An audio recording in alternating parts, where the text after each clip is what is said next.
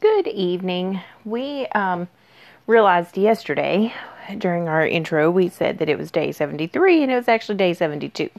It was listed right on your podcast, but we just misstated it while we were getting started. So today is actually day 73. So welcome back. We are going to continue through Numbers, and we will get started with Numbers 21, reading verse 1 and going through Numbers 22, verse 20. So we'll get started. When the Canaanite king of Arad, who lived in the Negev, heard that Israel was coming on the Atharim road, he fought against Israel and captured some prisoners. Then Israel made a vow to the Lord, "If you will hand this people over to us, we will completely destroy their cities." The Lord listened to Israel's request and handed the Canaanites over to them. And Israel completely destroyed them and their cities, so they named the place Hormah. Then they set off from Mount Or by way of the Red Sea to bypass the land of Edom. But the people became very impatient because of the journey. The people spoke against God and Moses. "Why have you led us up from Egypt to die in the wilderness? There's no bread or water. We detest this wretched food." Then the Lord sent poisonous snakes among the people, and they bit them, so many of the Israelites died. The people then came to Moses and said, "We have sinned by speaking against the Lord and against you. Intercede with the Lord so that he will take the snakes away from us." So Moses interceded for the people. Then the Lord said to Moses, "Make a snake image and mount it on a pole. When anyone who is bitten looks at it, he will recover." So Moses made a bronze snake and mounted it on a pole. Whenever someone was bitten, he looked at the bronze snake and he recovered. The Israelites set out and camped at Oboth. They set out from Oboth and they camped at Abarim. I'm not sure how to pronounce that place, but there it is. So they camped there in the wilderness that borders Moab on the east. From there, they went and camped at the Zered Valley. They set out from there and camped on the other side of the Arnon River in the wilderness that extends from the Amorite border, because the Arnon was the Moabite border between Moab and the Amorites. Therefore, it is stated in the book of the Lord's wars, Waheb and Suphah, and the ravines of Arnon, even the slopes of the ravines that extend at the site of Ar and lie along the border of Moab. From there they went to Beer, and From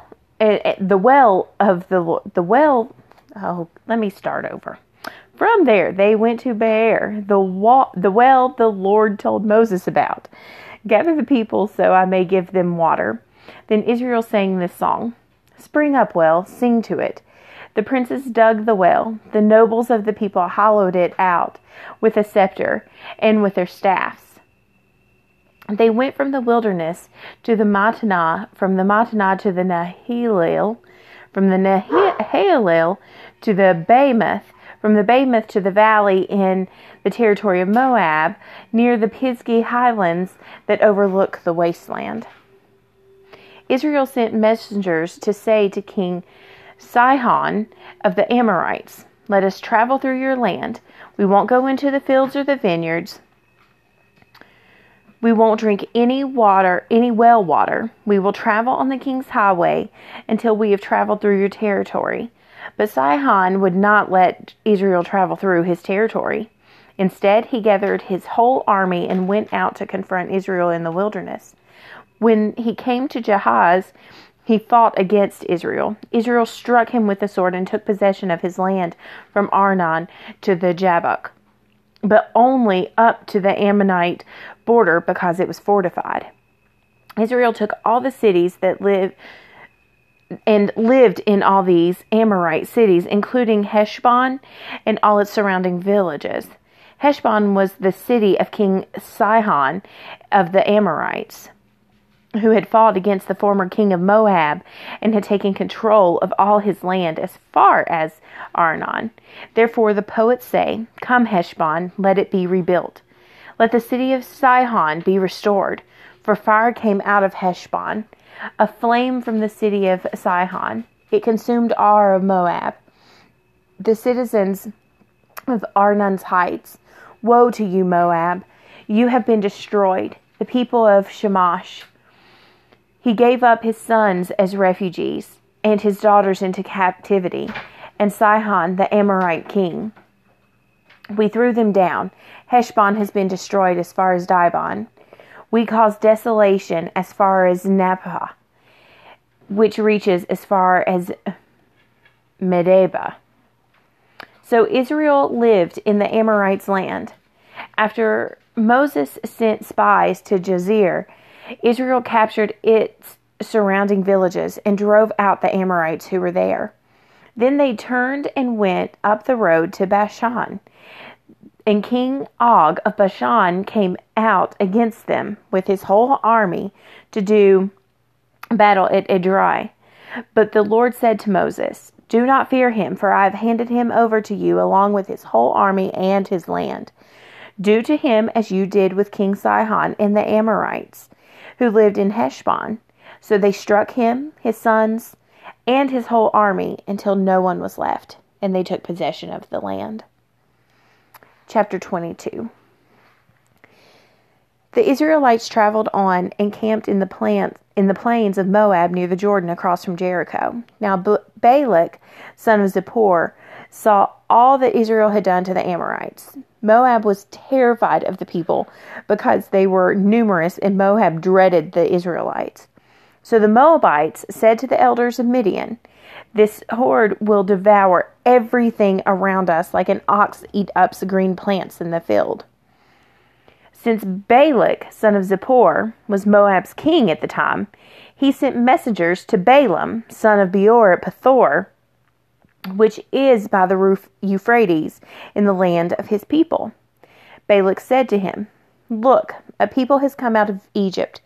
They cover the surface of the land and are living right across from me. Please come and put a curse on these people for me, because they are more powerful than I am. I may be able to defeat them and drive them out of the land, for I know that those you bless are blessed and those you curse are cursed." The elders of Moab and Midian departed with fees for divination in hand. They came to Balaam and reported Balak's words to him. He said to them, "Spend the night here, and I will give you the answer the Lord tells me." So the officials of Moab stayed with Balaam. Then God came to Balaam and asked, "Who are these men with you?" Balaam replied to God, "Balak, son of Zippor, king of Moab, sent this message to me. Look, a people has come out of Egypt, and they cover the surface of the land. Now come and put a curse on them for me. I may be able to fight against them and drive them away." Then God said to Balaam, "You are not to go with them.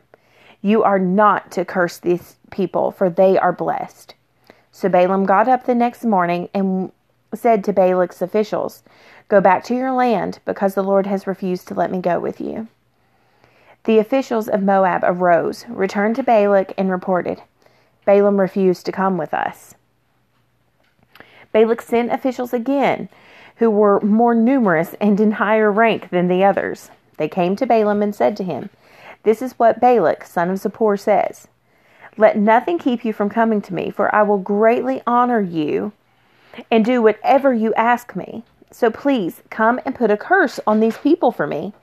But Balaam responded to the servants of Balak, "If Balak were to give me his house full of silver and gold, I could not go against the command of the Lord my God to do anything small or great. Please stay here overnight as the others did, so that I may find out what else the Lord has to tell me." God came to Balaam that night and said to him, "Since these men have come to summon you, get up and go with them.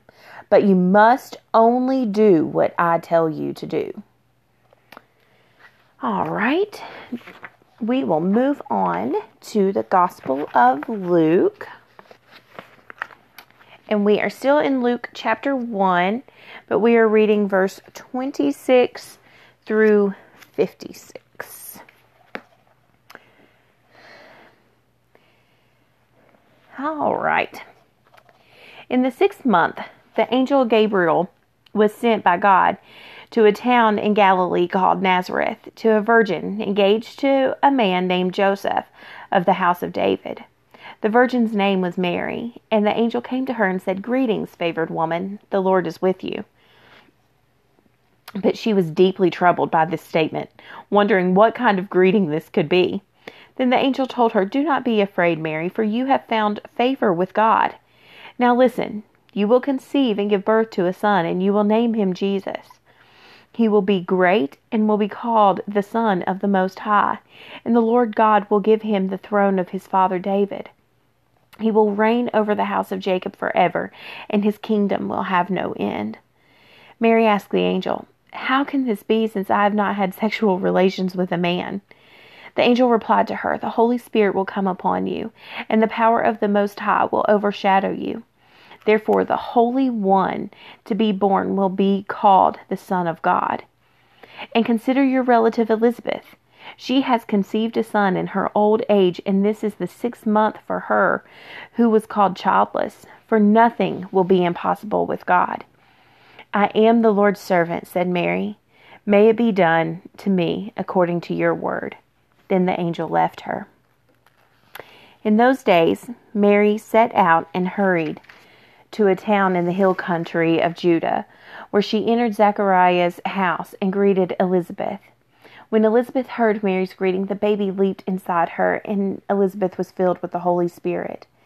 Then she exclaimed with a loud cry, "Blessed are you among women, and your child will be blessed. How could this happen to me, that the mother of my Lord should come to me? For you see, when the sound of your greeting reached my ears, the baby leaped for joy inside of me. Blessed is she who has believed that the Lord would fulfill what he has spoken to her."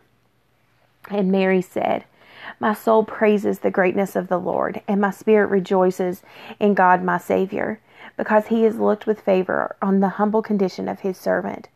Surely, from now on, all generations will call me blessed, because the Mighty One has done great things for me in his holy name. His mercy is from generation to generation on those who fear him. He has done a mighty deed with his arm. He has scattered the proud because of the thoughts of their hearts. He has toppled the mighty from their thrones and exalted the lowly. He has satisfied the hungry with good things and sent the rich away empty. He has helped his servant Israel, remembering his mercy to Abraham and his descendants forever, just as he spoke to our ancestors." And Mary stayed with her about 3 months, then returned to her home.